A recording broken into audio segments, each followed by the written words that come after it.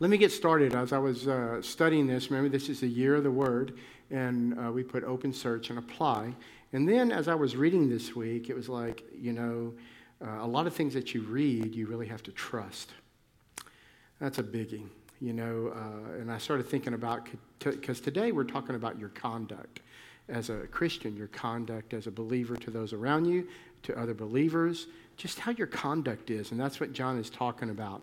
Remember, he's talking to the churches in that region around Ephesus, and he's saying, hey, listen, you guys need to be careful because these Gnostics are coming in and they're messing you up. And then some people have left the church, and they're saying that there's no way that God could become flesh because flesh is all evil, spirit is all good. It can't.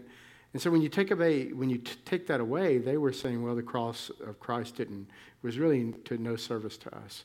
And they began to say, so we can sin because we're evil anyway. You can't fight it. And so through that, there began to be this dissension among the believers.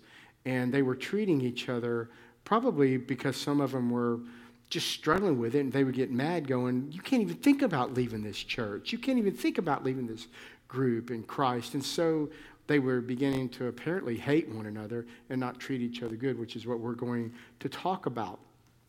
But when God tells you, now, be honest with yourself, when God tells you you should forgive somebody, you can forgive, but you can't what?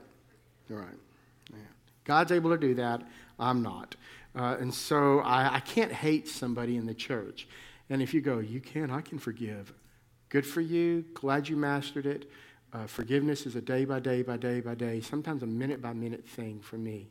And then eventually the Lord works on my heart, okay? Especially when somebody's hurt me personally or hurt me. But I've never hated anybody.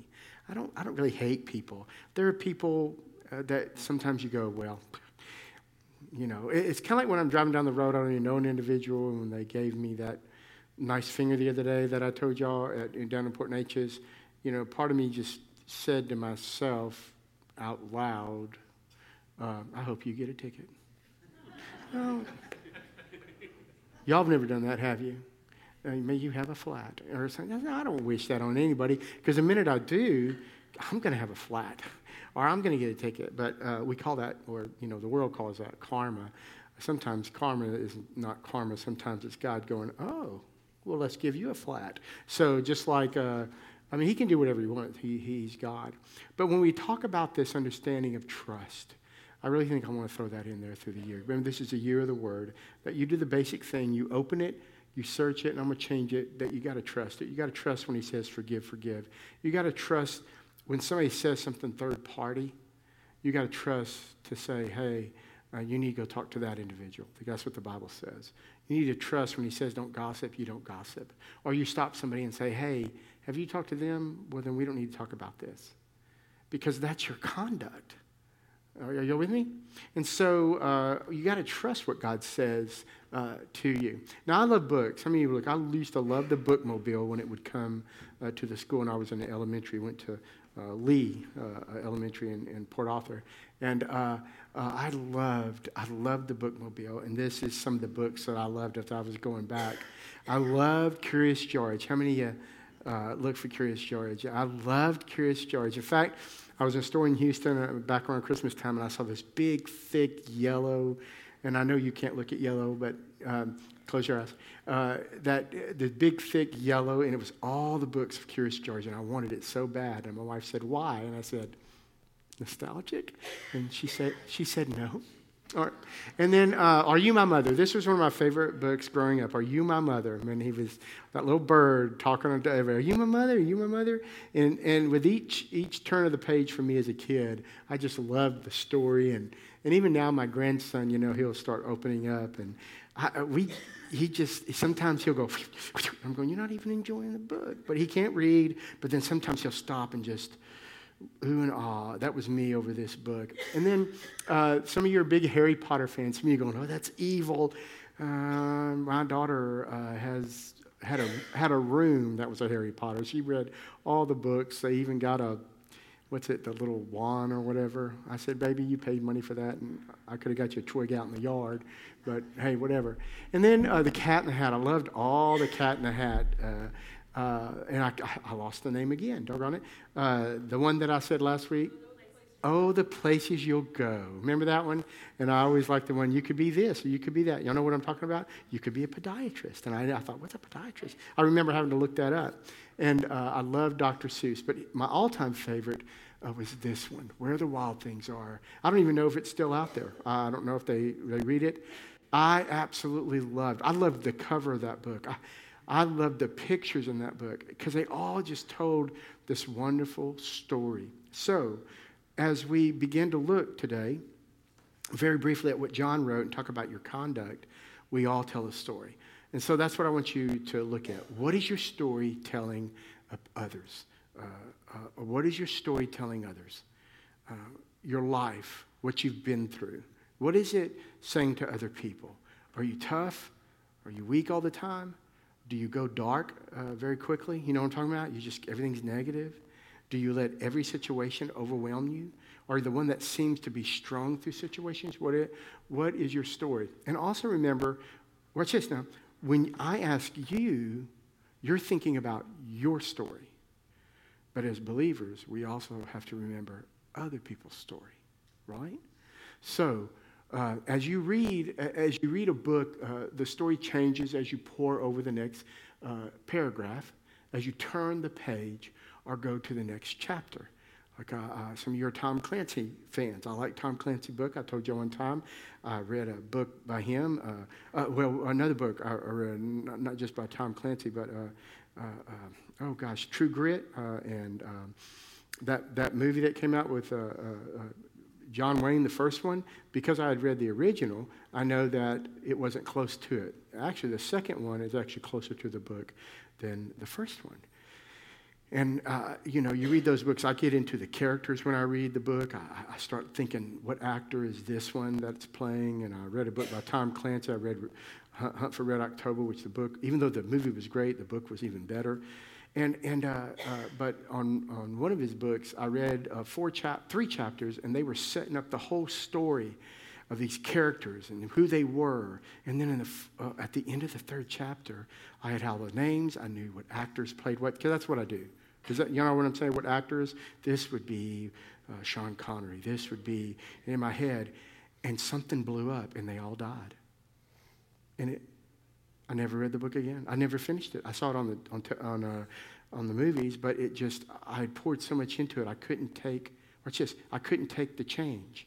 I thought, I can't build new characters. You can't do that 3 chapters into a book, right? But we look at other people and we go, you can't do this. Not at this chapter in your life, you can't do this. But here's the thing. You read a book, the story changes as you pour over the paragraph, turn the page, or go to the next chapter. But here's what you need to remember. So do people. And sometimes we don't let them change. We don't allow them to grow. We don't allow them to mature. And for me as a believer, and you as a believer, we should always keep that in mind, that people are going to grow at their own rate. Watch this. I've always said it. You can't make people do anything. You can influence, but you can't make them. People are going to do what they want to do when they want to do it. True or false? They really are. You can help them along, but they're going to do that. So I want to go over some Greek words real quick. Ready to go nerdy? For those of you who visiting, we always go over, we're really studying the word. And so I want to go over these Greek words we look at it and we see the word child, and it's really 2 or 3 different Greek words. And so it gives meaning to the passages. The one I mentioned last week is the word peripateo. It means your conduct, how you conduct yourselves, how you walk, what's being put into you and what's coming out. So afterward, I said I couldn't remember anything to come up with to memorize the word, remember? And so Brandy came up. Come up here, Brandy. Brandy came up and said, hey, it's like a potato. And I said, okay. And she said, conduct.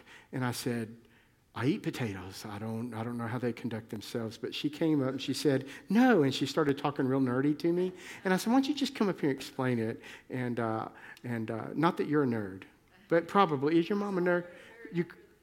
Okay, yeah. And usually the children are right about their parents, right? Yeah. Well, go ahead and tell them that. Okay.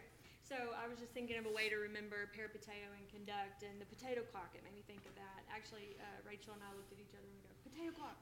So this clock does not have a battery in it. It's attached to these two wires, and so I'll give you the science behind it. I have potatoes in here, and potatoes are full of all kinds of different atoms and molecules and stuff. So if I have this electrode on this wire, this is zinc, and I put it inside the potato. Then the zinc and the phosphoric acid inside the potato are going to go through a chemical reaction, and the zinc's going to lose electrons. And then the other wire that's attached to the clock, this is copper. So whenever I put it into the potato, it's going to react with the phosphoric acid, and it's going to release hydrogens from the phosphoric acid, and then therefore I have a redox reaction where I'm losing and gaining electrons. So that's the chemical part of it, but then there's an electrical part of it too, where these electrons are moving, but the current's not complete until I add more leads. So I'm going to put the opposite metal in each potato. Okay, and then it happened last time too. I dropped it, so I think I messed up I think the wires came unconnected from the clock, but the clock should come on. And I knew it wouldn't come on again. So anyway, it should come on. Let me try a little bit. It kind of flickered last time. Yeah, it did. It flickered. But it really does work, I promise. It really does work. But I think the neat thing while you're doing that is that here's what's interesting. There is something going on in here right now that you can't see, correct? Yes. And we don't see it, but we know because of the leads that she put in there that there's a reaction going on that you don't see. And she did drop it. I think, is it when Brandy yelled at you, you threw it at her, or what was it? Yes, yeah. Absolutely. No. But it really does work. I just think these wires are not connected. Bring it next week when it works or something. Oh, it's working. Look. Yay. Yay. Good job. Yay. Yeah. So what I was telling him was the definition of the word conduct is to lead or to guide. So if we want to have good conduct, then we have to be led or guided. Right. By something we can't see, something we have trust in, and that's God. That's good. Way to go, Brandy. All right. So this word peripateo, that's what it is, conduct. And the neat thing about the last one is that we can't see what's going on. I can't see what's going on in your life, how God's working in you, and how you're allowing him to work in you. But something is going on. That peripateo, that means what's your conduct? The next Greek word is the word kainos. It means new or fresh. Now, we look at it in the words new. But I love that word that they add to it. Because, see, the Greek words, if you look at them, they'll have them used at different places. And they'll say, what was the word that was used the most to describe that Greek word? And you'll see little numbers about them. You'll say 42 times they used it as new, 15 times they used it as fresh, or 3 times they used it as whatever. And so that's what helps us understand. So this word, when you see new, it also can mean fresh. I like that word fresh. There's a freshness to our lives when Christ comes into it. Then there's this word scandalon. How many ever heard of the word scandalon? Scandalon is the word in your Bible, it'll say hinder or it'll say stumble. But really what that word means is that it means to stick a stick for bait, like it's a trap. So it's not just something you trip over. It's not something that hinders you. It's actually bait that traps you into walking toward that darkness or tripping into that darkness. And it blocks you. So it can mean stumble, but really it also can mean a stick for bait, a snare. The next word is tufalo, which means to make blind or to blind or to be blinded. We're going to see that word. I want you to understand tufalo. It's a word that means blind. And then we have this word harmatia. Harmatia, remember I mentioned it last week, is the word that means sin. In the Old Testament, it comes out and it means to miss the mark. So remember last week I said the way I remember that Greek word, and I put a little Italian to it, and I said, if I do that, it'll bring a harmatomia. So it's that harmatia. It means that I'm going to I'm going to bring harm to myself. And that's really what sin does, doesn't it? If you lie, you're going to bring harm to yourself and somebody else. And that's what it means. We've missed the mark. Then the next word is teknion, which is a young child. The reason I want to show you this is because in your translations, it may say child and then child, but there's two different words for child. This one is a newborn. This one is the born ones. So these are the very little children. These are the preschoolers and kids that are new. And then there's patar, which means father or parents. And then there's this nianskin, which niaskosis, which is a young man, a youth. So you can see he's describing in the Greek. Are y'all too nerded out by this? Because we're about to read it. He's describing these little baby Christians, these young men. He's describing the fathers. And then it's this word, pation. Pation is a child or little children, but you'll sometimes see the word child. It's different than young ones, right? This one means like a grade school kid, a small child. So you see him describing that, hey, listen, from the beginning, and when you see the words from the beginning that you've known this, it's not from Genesis, from the beginning. It's from the beginning of what you heard, the gospel of Jesus Christ, all right? And so, but he's talking about these little children. So I want you to know this before we go into the scripture is the Old Testament taught that love was a responsibility, an obligation to the law. John made it clear that when Christ was crucified, buried, and rose again, that love for the first time was totally perfected in Christ. And that's where we come up with that understanding of, we have the ability to love people even when we don't feel like we want to. So everybody take your Bibles, turn to 1 John, and we're looking at verses 7 through 14. Let's all stand for God's word, just to remember it and say, thank you, Lord, that you sent your word, your Holy Spirit, to write this. And remember, it's not honoring this paper and wood and stuff that's going to burn. It's the words that Christ left for us. Verse 7 says, Beloved, I am not writing a new commandment to you, but an old commandment which you heard from the beginning. Remember, the beginning was their life in Christ, not from the Old Testament law. Beginning. The old commandment is the word. That word is logos. If it would have been talking about the past, it would have been the word statute. Okay? But it says it's your word, which you have heard. On the other hand, I am writing a new commandment. Remember that new? What's it mean? I'm writing something fresh to you. It's more than just a set of laws and things you. I'm writing this fresh commandment to you, which is true in him and in you. Why? Because the darkness is passing away and the true light is already shining. That's Christ. The one who says he is in the light and yet hates his brother is in the darkness until now. The one who loves his brother abides. Remember that word abides? Anybody remember what it is? Mino. We're supposed to be good minnows, right? Put us on a hook and we're supposed to draw things. A minnow not on the hook is no good. A minnow on the hook is good. It says in the light, and there is no cause for, there it is, scandalon. There's no cause for the stumbling. There's no cause for you to fall for a trap that's been set by other people. Watch. But the one who hates his brother is in the darkness and conducts. There it is. That he conducts in the darkness and does not know where he is going because the darkness has blinded his eyes. Look at verse 12. Excuse me. I am writing to you, here it is, little children. That's that young little baby, you newborns, because your sins have been forgiven for your name's sake. Listen, he's saying to the younger ones, listen, your sins have been forgiven. These new Christians, these new believers, don't forget the basic that your sins are forgiven. Look, and it says, I am writing to you, fathers, because you know, or parents, because you know him who had been from the beginning. I am writing to you, young men, because you have overcome the evil one. Look, and I have written to you, children. That's the last word that means children that we talked about, because you know the Father. And I've written to you, fathers, he says it again, because you know him who has been from the beginning. And I have written to you, young men, right? Because you are strong.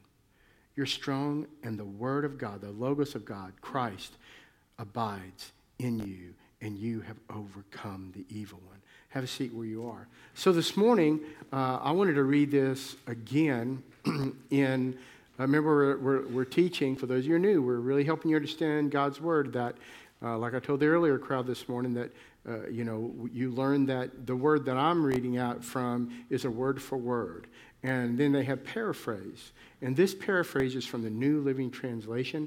And I wanted to read it from this because it really doesn't lose anything and it flows very, very well.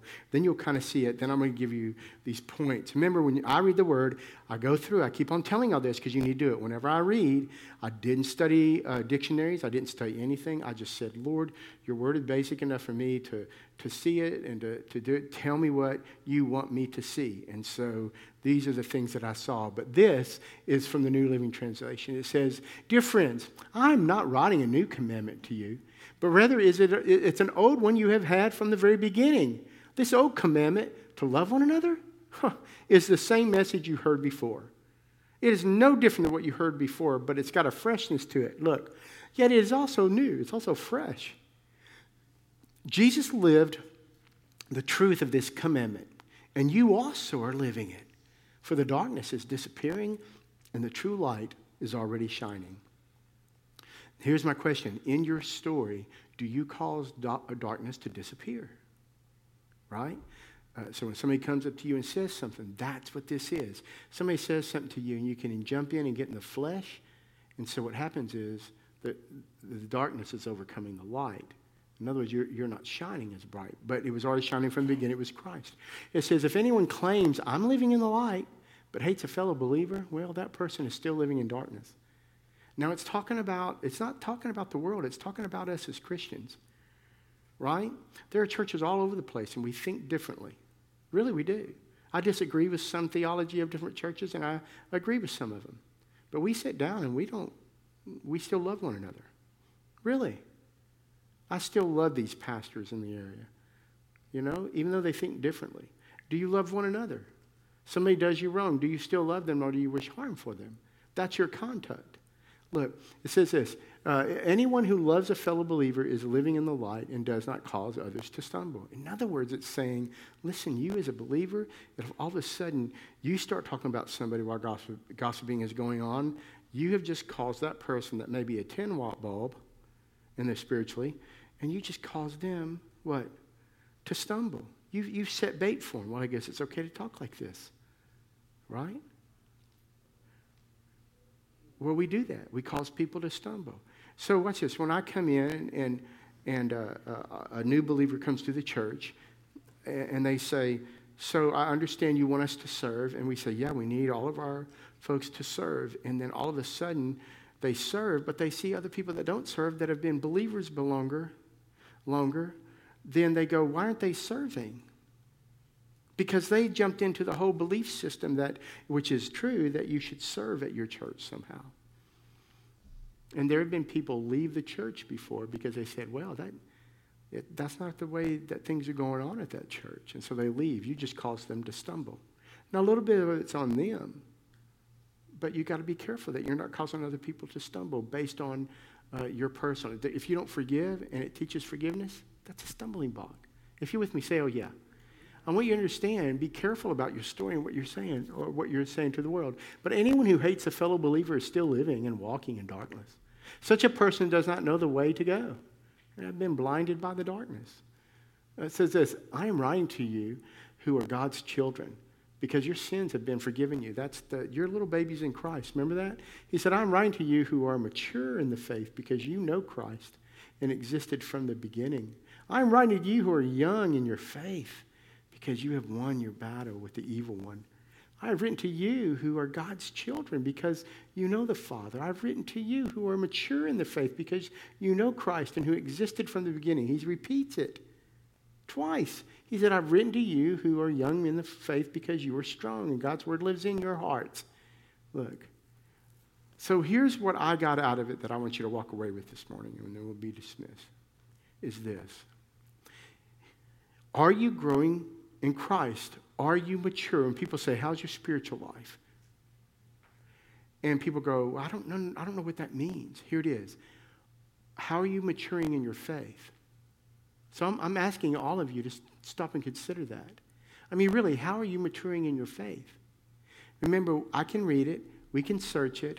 I can trust it, but you have to decide whether you want to trust it. I can't make that happen. And I can apply it, but I can't make you apply it. These are on you, not me. And so it's on me for my personal walk, but not, I can't control this. So you go, well, how am I maturing? Well, is your love for your new life with Christ strong? That's how you're maturing, that you remember your love for your new life in Christ. Well, Pat, I came to Christ when I was 13, and I'm 57. So, do you still have that? Do you understand that it's fresh? The fresh does not ever go away. We make it stale, right? It's still fresh. And there's things that need to be thrown out of it to keep it fresh, right? So I'm a 3-day person when it comes to food in the fridge. Anybody else here a 3-day person? It's just like a poison ivy, right? In Boy Scouts we learned 3 leaves, right? If it's 3, what? Let it be. Don't touch it. Watch this. If something's in your fridge, and if it's 3 days old, let it be. See me going, I don't know why I have stomach problems. If it's 3, let it be. Some of you go, my wife, I'll say, baby, that milk went bad yesterday. Oh, it's still good. And I'm going, I'm not drinking it. And so because, there's so many preservatives in it. I'm not drinking it. They put the date there for a reason, right? Some of you have gotten sick, and you're going to go, I hadn't taken this in so long, and you wonder why it didn't help you. But if you would look at the thing, it went out in 1998. Because you've had that same drug that you took one time. Here's the thing. We let our love for Christ, the newness of it, we let it get away. And you're spiritually mature if you go back to that day. Right? I believe maturity is that you remember the freshness. When's the last time you thought about the day that you came to know Christ? Watch this. Then, secondly, your maturity is that your love and your hunger for God's word. How much do you hunger it? Monday was a terrible day for me. Just like y'all have Mondays. But I just had to deal with like 3 or 4 things right off the bat. Just wouldn't. So what I did is I got to work, and I said, that's it. I'm not doing anything. And I closed the door, and all I did was sit there and read the word and study it and make my own notes. Not for this, for me. Because I had to get to the point where I'm going, man, I got to have God's word. Some of you are like that. You don't remember the last time that you read God's word 3 days in a row, and you just kind of you started feeling better. You started thinking better, right? Well, it's just like a pill, isn't it? You take a pill for something that's wrong and you think that helps me. Well, here's a big old dose of attitude.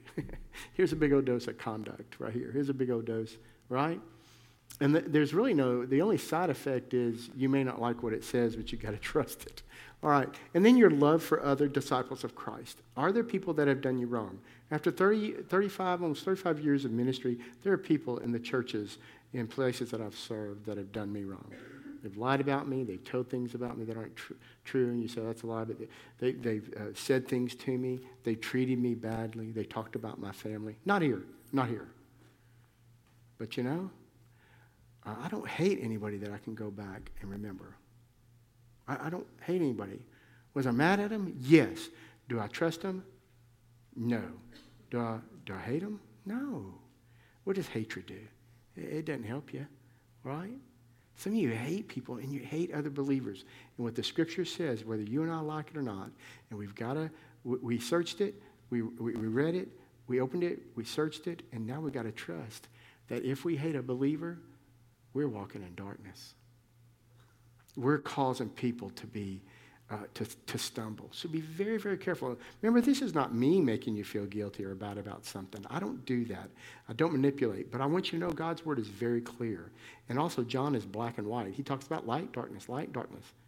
Good, bad.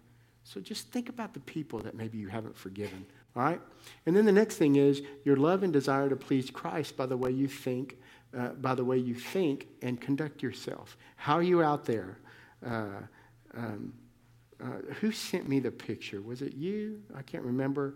I remember I said sometimes when we pass somebody, it reminded me of that, sometimes when we pass somebody that didn't drive very well in front of you, and as you pass them, we always look at them. Because we do, yeah. We always look at them, we go, well, let's see what an idiot looks like. And so we look at them. And y'all know you've all done that. And so, I got this, I can't remember who it was from, it was y'all, Brandy, is just talking about, listen, can we still get the stickers on? Because I always tell you I'm not getting stickers. Because somebody may go, hey, and I get a call and say, hey, one of your members just gave me a thumbs up. And but how you think you conduct yourself? Well, the stare, it's the same thing. That was the question. Can we still get stickers if all we do is stare at them? So the answer is no. You can't stare at them. If you're going to stare at them, give the message. No, I'm just kidding. Here we go. And we let people pass. This is just funny, isn't it? People, we look at them and go, oh, okay. Well, you're 97 years old. We'll give you a pass, right? Or you're a teenager. You don't know any better. Sorry, But boy, anybody after that age and before that age, they go, there's no excuse for that. So how you conduct yourselves in public, how you conduct yourself in front of your children, your boss. And listen, people say this all the time. Well, I'm sorry, I just can't help it. You're just lying to yourself. You can't help it. I could have stopped myself from eating 8 Little Debbie snacks, Kate, right? I can help it. I can't help it. It's not like all those Little Debbie snack cakes lined up, took all their wrappers off, and they said, open up. And I went, and they all just kind of walked into my life, right? Oh, thank you. I was just sitting there going, hey, I was trying to talk, and you guys keep jumping in my mouth. I guess I'll have to eat you. Are y'all with me? We do that to ourselves in a way that we look at things spiritually, how we conduct ourselves. Well, I just couldn't help it. I finally lost it. You could help it. Quit lying to yourself. Just admit to yourself, I messed up. My conduct was not becoming of Christ. My conduct and the way that I acted, the way that I treated you as a believer was wrong. Please forgive me. It's just very difficult. So you forgive me? Yes, I forgive you.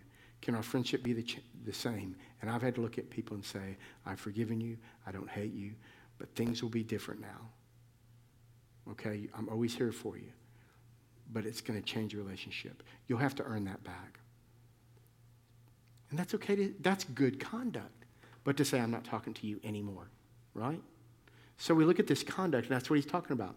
And so your love for Christ that strengthens you to overcome sin, the world, and the evil one. Is that growing in you? Are you maturing? Do you keep walking back to the old sin? Okay, you got to remember, when I ate my Little Debbie, walked into that one, 8 of them, in December, the last time I had one was like June. But man, if I was having it June, July, August, September, October, November, December, I'd be telling you, I'm not conducting myself. I'm walking into it. It's similar to that sin that you walk into. Can you overcome that? Yes, you can. So be very, very careful. All right? And then the things that I want you to remember about spiritual maturity that are very, very important. Spiritual maturity does not change the love and grace of God toward his disciples.